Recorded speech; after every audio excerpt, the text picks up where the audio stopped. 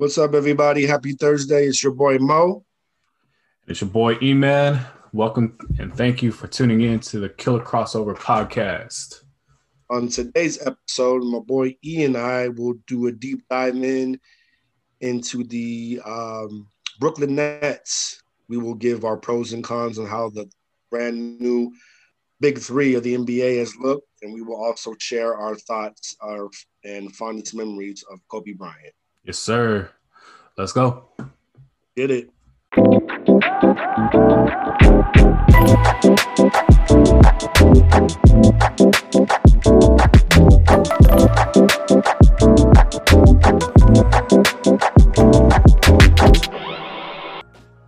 right, Mo. It's been a couple weeks now since the James Harden trade, and about a week, a little over a week since Kyrie actually came back. Your thoughts on the Big Three? Your first thoughts on the Big Three? Your first impression? My first thoughts on the Big Three, man. I had a lot of thoughts actually. My initial thought that I felt it was met with some skepticism, and rightfully so. But then I decided to look at it from a different perspective, and I wanted to look at it from a positive standpoint, and I wanted to highlight for our listeners the positives that I see in this potential partnership, this trio, if you will, and give you guys a little insight on why I think it might work. It might be sustainable long term. So the first thing is, number one, they are the best scoring team in the league right now, statistical wise. They are tied with the Milwaukee Bucks at scoring damn near 120 points per game. So they can score. They can score at real will. Oh, definitely. Not only that, they are also the league leader, in the field goal percentage. They hit almost 50% of their field goals. That's pretty damn efficient for a NBA team. In this era of pace and space and a lot of three-pointers being hosted up on a regular basis, that's pretty efficient for today's NBA. The reason why I like this trio, and the reason why I feel like it might work is a couple different things. The first and foremost, I want to highlight KD's offensive efficiency. Historically, he is one of the most efficient scorers the league has ever seen. Walking bucket, every sense of the word, can get you 30 without even breaking sweat. Doesn't have to take a lot of shots to get that 30. He is, looking at his career stats, he is what you call a 50, 40, 90 guy. That's where you, for our listeners that don't know, you shoot over 50% from the field goals, 40% from the arc, and I think the 90% is 90% over free throws. Yep. So that's elite company. Only KD and Stephen Curry and I think Damian Lillard. I think those are the only current players. Don't quote me on that. Those are the only current players right now that can really attest to that and tip their hats to that. So that's the first thing. The second thing I like to point out is James Harden's playmaking ability, which at times gets overshadowed because he's such a potent scorer. He currently leads the league in assists at 11 per game. And when you're playing with scorers like Kyrie and like a KD, anybody that loves to pass the ball is going to love playing with those two guys because they're going to get open shots first and foremost, and playing with a guy like James Harden, he's gonna create a lot of opportunities for both those guys. So playmaking ability, I really like a lot. Kyrie is the X factor here. Everybody knows that this guy can explode at any single time. In one game, he took 37 shots, which I don't think, from an offensive efficiency standpoint, is going to be sustainable. I don't think they can win with him taking that many shots. So I do feel long term he needs to scale those shots back just a little bit. But to have an X factor like Kyrie, who's actually benefited and actually thrive with playing with wings like Kevin Durant or a Jason Tatum or Jaylen Brown, and of course LeBron. So he thrived playing with a big time wing two-way player. So Kai's definitely the X factor. Staggering the lineups, we talked about this a couple weeks ago, where Brooklyn has the ability to stagger lineups, meaning they don't have to play the big three with each other all the time. So when somebody goes out, let's say Kevin Durant goes out, you keep Kai and James on the floor at the same time. You don't lose any offense, and your offense keeps going. So the staggering lineups, with the offensive efficiency, scoring in the half court and transition is not going to be a problem either. So that's just a couple of reasons on why I think this might work.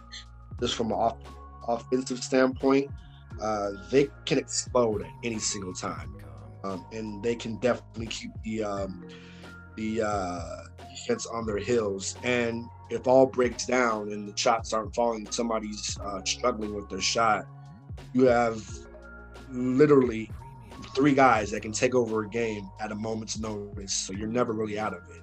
So you're gonna have to play smart, intelligent basketball on both ends to beat the game series. Yeah, no, definitely. And I mean, no one is going to dispute this team's ability to score the ball. I said it before. In order to beat this team, you're going to have to make the least amount of mistakes possible. If you turn the ball over, they're going to make you pay, whether it's KD, whether it's James Harden, whether it's Kyrie, or even Joe Harris, Jeff Green, whoever you're going to give a shot to can make a shot. With the exception of DeAndre Jordan, who's pretty much hanging around the rim looking for them lobs to finish. He's low-hanging fruit, is what we like to call low-hanging fruit. Yes, sir. But I mean, and I'm gonna go ahead and play a little devil's advocate here, because like, even though I agree with everything you said, you know, when you have 3 smart players, 3 bona fide stars who can pretty much do it all offensively, it's pretty hard to go against them. But we've seen in the last few games since they've been together, their defense has been atrocious. You've given away one of your better defenders in Karis LeVert. Prayers up to Karis LeVert, man. This trade probably saved his life. That was amazing, man. Healthcare, man. Doctors, man, they don't get enough credit, man. When we say heroes don't always wear capes, we really mean that shit. For sure. You give away your best defender as far as protecting the basket in Jared Allen. DeAndre Jordan is not the same defensive player of the year candidate that he was before. So just having only DeAndre Jordan as your best rim protector is kind of, I don't know, it's kind of suspect. Can you really win a championship when it comes down to it? Because yeah, you know, winning series and winning championships, it can all come down to one shot. It can all come down to one play. But that can also mean that it could come down to one stop. And we saw that when, and I hate to bring this up because I hate seeing it every year during the finals, when LeBron blocked Iguodala on that fast break, that saved them the series. And that probably won them the series. I know Kyrie's shot won the championship for them, but I think what really won the championship for them was LeBron's clutch block on Iguodala on that. It was a momentum shift. Exactly. Shift in play. Not only that, but then if Iguodala makes that, the Warriors are up 2 possessions as opposed to 1 possession. Now Kyrie has more pressure trying to score twice. That was probably the most clutch defensive play in the NBA Finals that in history, right. But definitely the one definitely the most clutch defensive play that I've ever seen. Anyways, getting back to the Nets, I don't see their defense stepping up. I mean, you have good defenders in KD and I guess you could say DeAndre Jordan's a good defender. Jeff Green can kind of hold his own. James Harden and Kyrie Irving, let's face it, they're not known for their defense. They'll average a couple steals a game, but that's off of like other people's deflections or, just being in the right place at the right time. And let's face it, their coaching staff isn't exactly known to be defensive minded. I mean, Steve Nash, hell of a basketball mind, but he was all offense when he played. Mike D'Antoni coaches all offense. Amari Stoudemire, he averaged probably a block a game at his best in his prime in Phoenix.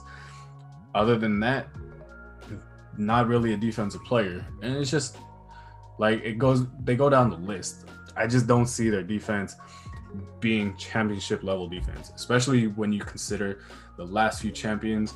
Their team has been good offensively, but they've been a top 5 defense for the last few years, at least for the last 5 or 6 years since the Warriors last won, or since the Warriors first won their championship. Who gets the last shot? In my opinion, it should be KD. Oh yeah, off tops. 100%. No debating. It should be KD. Yeah. Second in line would be Kyrie, because he's been in that position before, and then third in line is James Harden. But is Kyrie willing to succeed that this is not his team and he's not the man? That's the biggest question mark.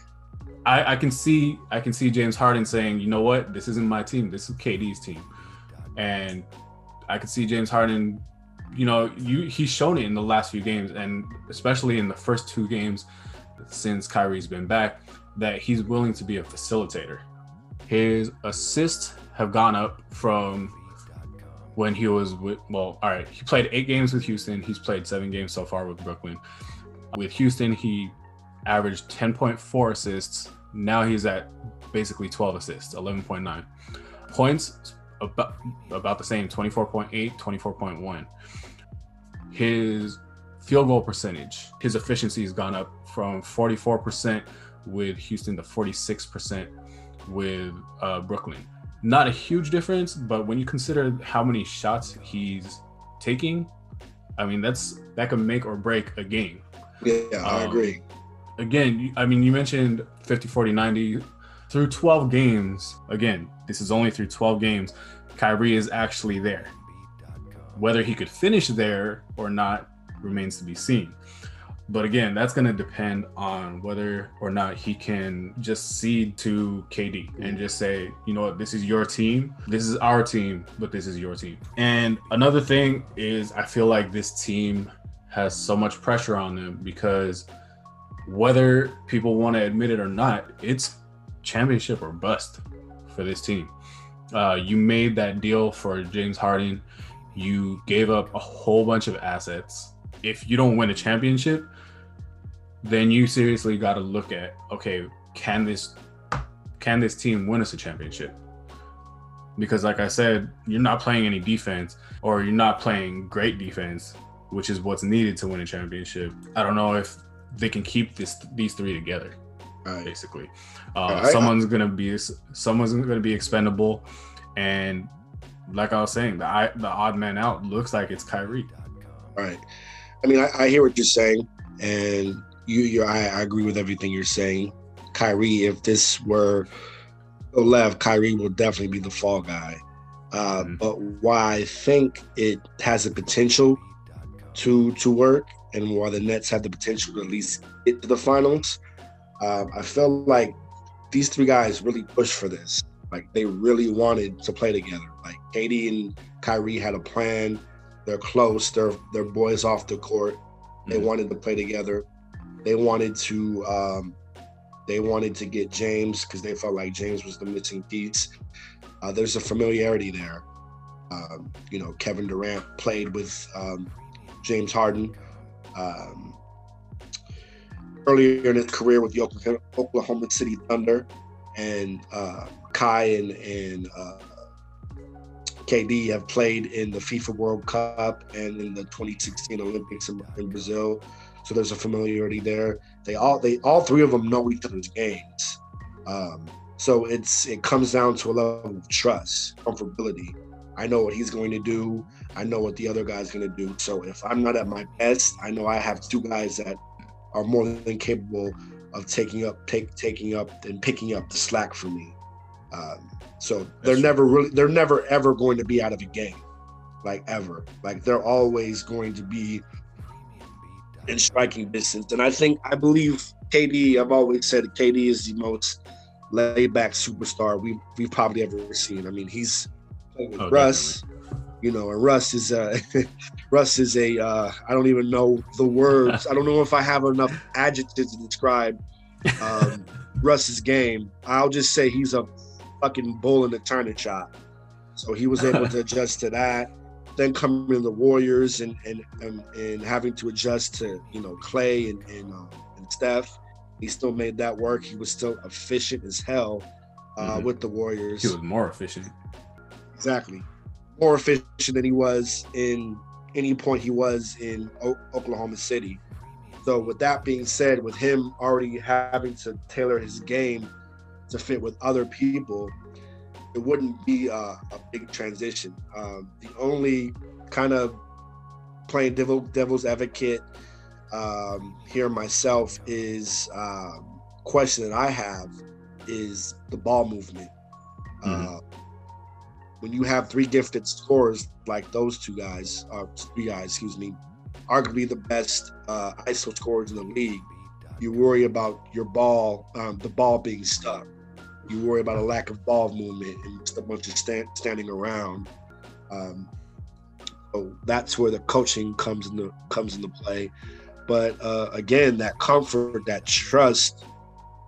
I'm not saying they're going to win the East, but it puts them in great shape to at least compete for that Eastern Conference. Yeah, and we'll see if jump shooting teams really can win a championship with this team.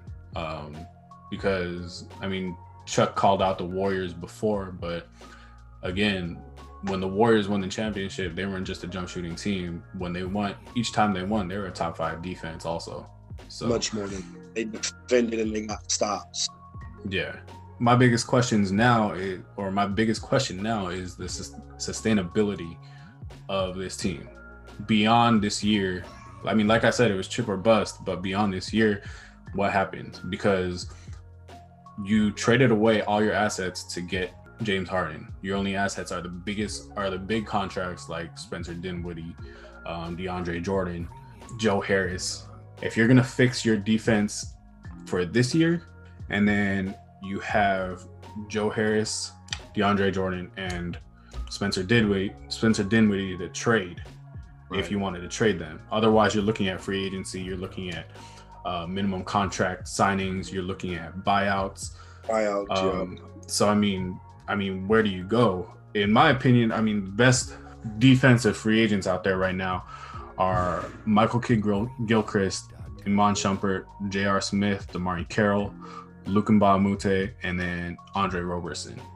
Right. None of those guys are really game changers, but they'll help your defense. Yeah, they'll help your defense immensely. If you're looking at the buyout market, no one's really been bought out yet, but the ones that you're probably looking at are JaVale McGee or Trevor Ariza. Right. JaVale McGee to help out DeAndre Jordan. If anything, I think JaVale McGee would be better starting, and then DeAndre Jordan coming off the bench, and then you got Trevor Ariza over in OKC. They didn't even tell him to go to the games. They said, "You just stay home. We're not going to need you." Right. You just at home chilling. Yeah. So if anything, he's getting paid to do nothing. If you're going to pay him to do nothing, you might as well buy him out. That way you have that roster spot to fill. But and then again, you got your trade pieces. I'm pretty sure they don't want to get rid of Joe Harris. So now you're looking at DeAndre Jordan, Spencer Dinwiddie. Dinwiddie comes back next year. He could be 6th man of the year. You called him 6th man of the year this year before we found out he was starting. Found out he was starting. Yeah. And then he went down, but I don't know. The sustainability of this team is in question. Yeah. And they really put all their eggs in the basket. They did. The James Harden. That's why I think I'm going to be really paying attention to the buyout market, and I think it'll be interesting to see if they actually make a move at deadline, because I think they will. I definitely will. They should, if they want to go far with the way I think they might, or potentially they might. I think they definitely have to make some moves at the deadline. Oh, definitely. They need to improve, and depth. Depth is a huge question as well. They are super top heavy, extremely top heavy. Yeah, and I think they're still trying to figure out what lineup works. Are you going to keep Joe Harris in the starting lineup, or are you going to have Jeff Green in the starting lineup? They've tried both so far. I don't know if they like one better than the other, but it might even depend on matchups. True. But yeah, so moving on. That was our Big Three segment.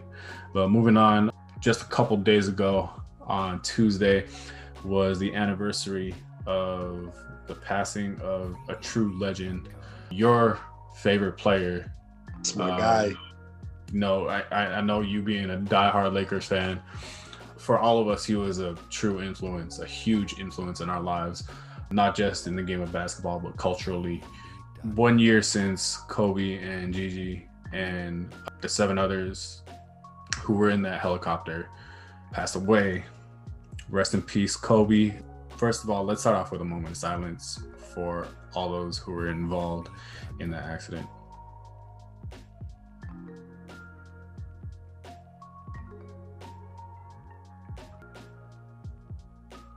All right. Again, Kobe was a huge influence for you, especially.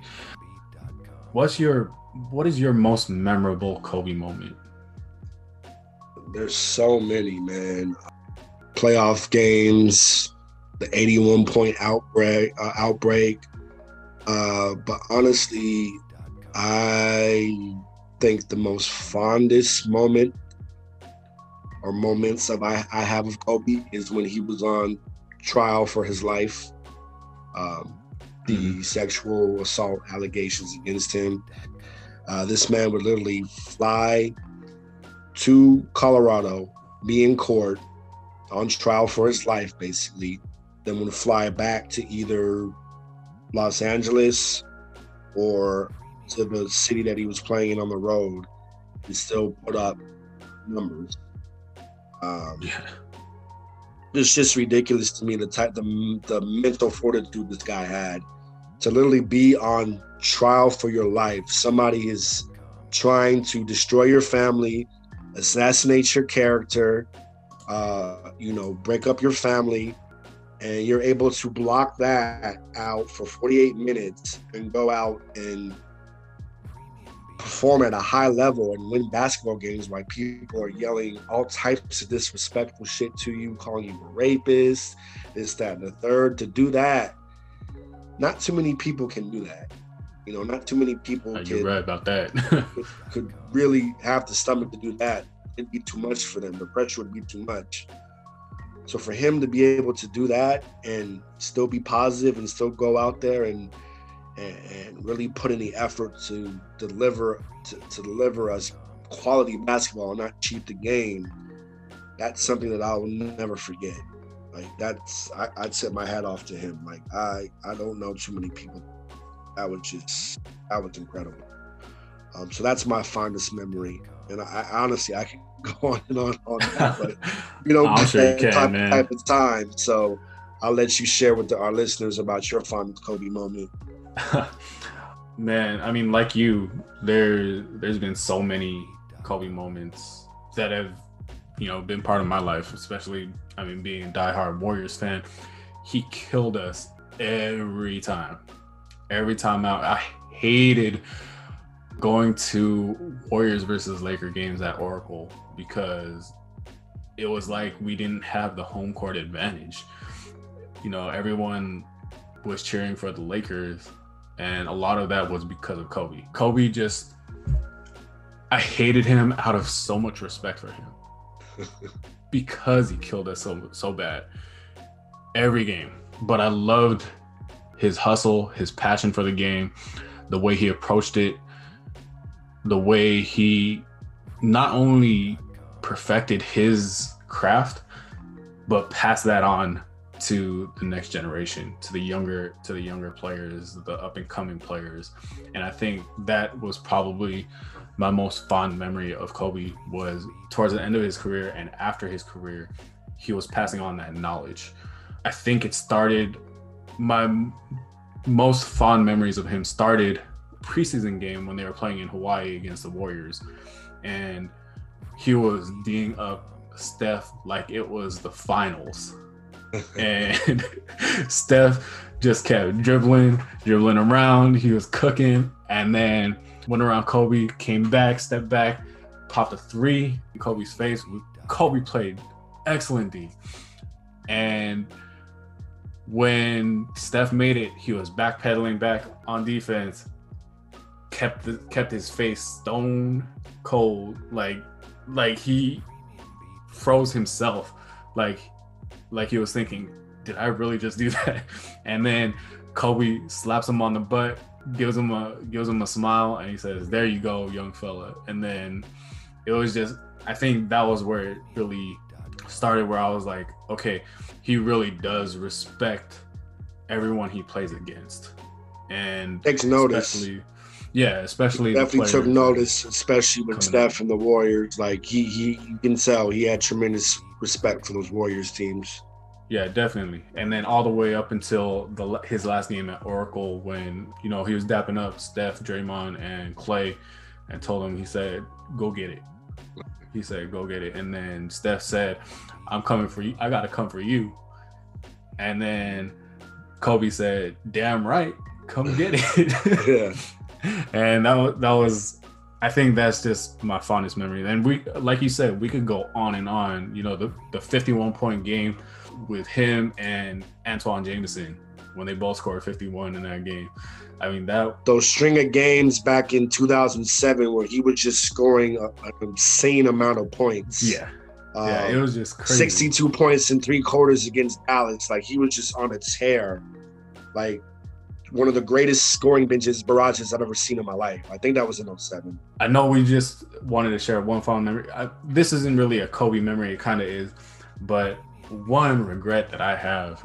So back in 2000, my family was preparing for a trip to the Philippines. My family is from the Philippines. My descendants are from the Philippines. And we go to Marshall's, and we're just looking for some clothes. And back then, you could find champion jerseys at Marshall's, and it was like $15-$20 for a jersey. And those champion jerseys are costing like hundreds of dollars right now. But I found a Kobe Bryant jersey, and I was like, all right, let me buy this jersey. Now, this is coming from a diehard Warriors fan who hated the Lakers. I was like, let me buy this jersey. Bought the jersey, and wore it in the Philippines. I was a big dude, so they're calling me Shaquille O'Neal. I'm like, dude, what the heck? And I'm wearing a Kobe jersey. I come back home, and then I don't know. I guess I just let my friends get into my head, and they're like, "Oh, you got a Lakers jersey? You're not a Warriors fan, blah blah blah." So I send my Lakers jersey back to the Philippines for one of my cousins to rock, and I don't know if he kept it or not.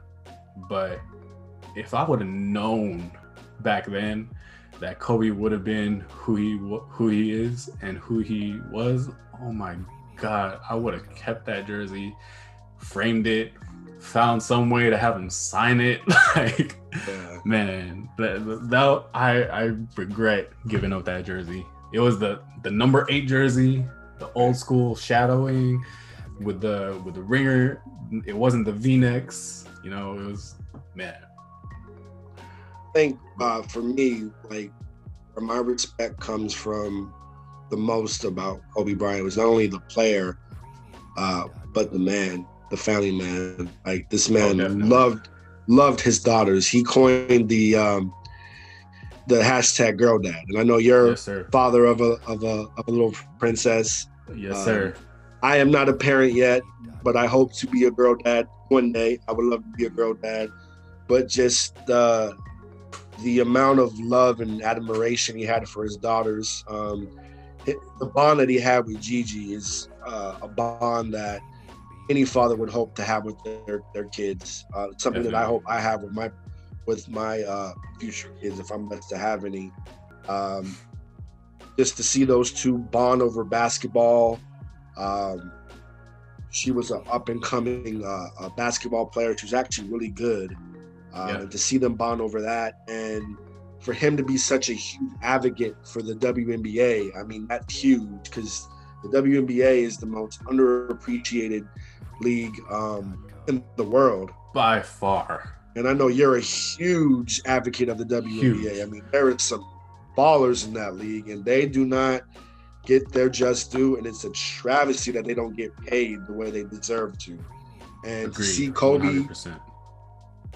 at courtside at all the Sparks games with his daughters, repping the hoodie, that I know that meant a lot to a lot of people, especially young girls, to see such a superstar of Kobe's stature really ride hard for the WNBA. So that really resonated with me, because people really talk down badly about the WNBA. And if you actually sit down and watch a WNBA game, it's quality basketball. It really is. Sometimes these girls are out here watching an NBA game. Yeah, these girls are out here getting it, bro. Like it's quality basketball. Definitely. And I'm still waiting for that team to come to the Bay. We need a Bay Area team. Joe Lacob, if you're listening, on the off chance that you're listening to our podcast, I don't know why you would be, but if you are, we need a sponsor, Joe. If you are, we need a WNBA team in the Bay Area.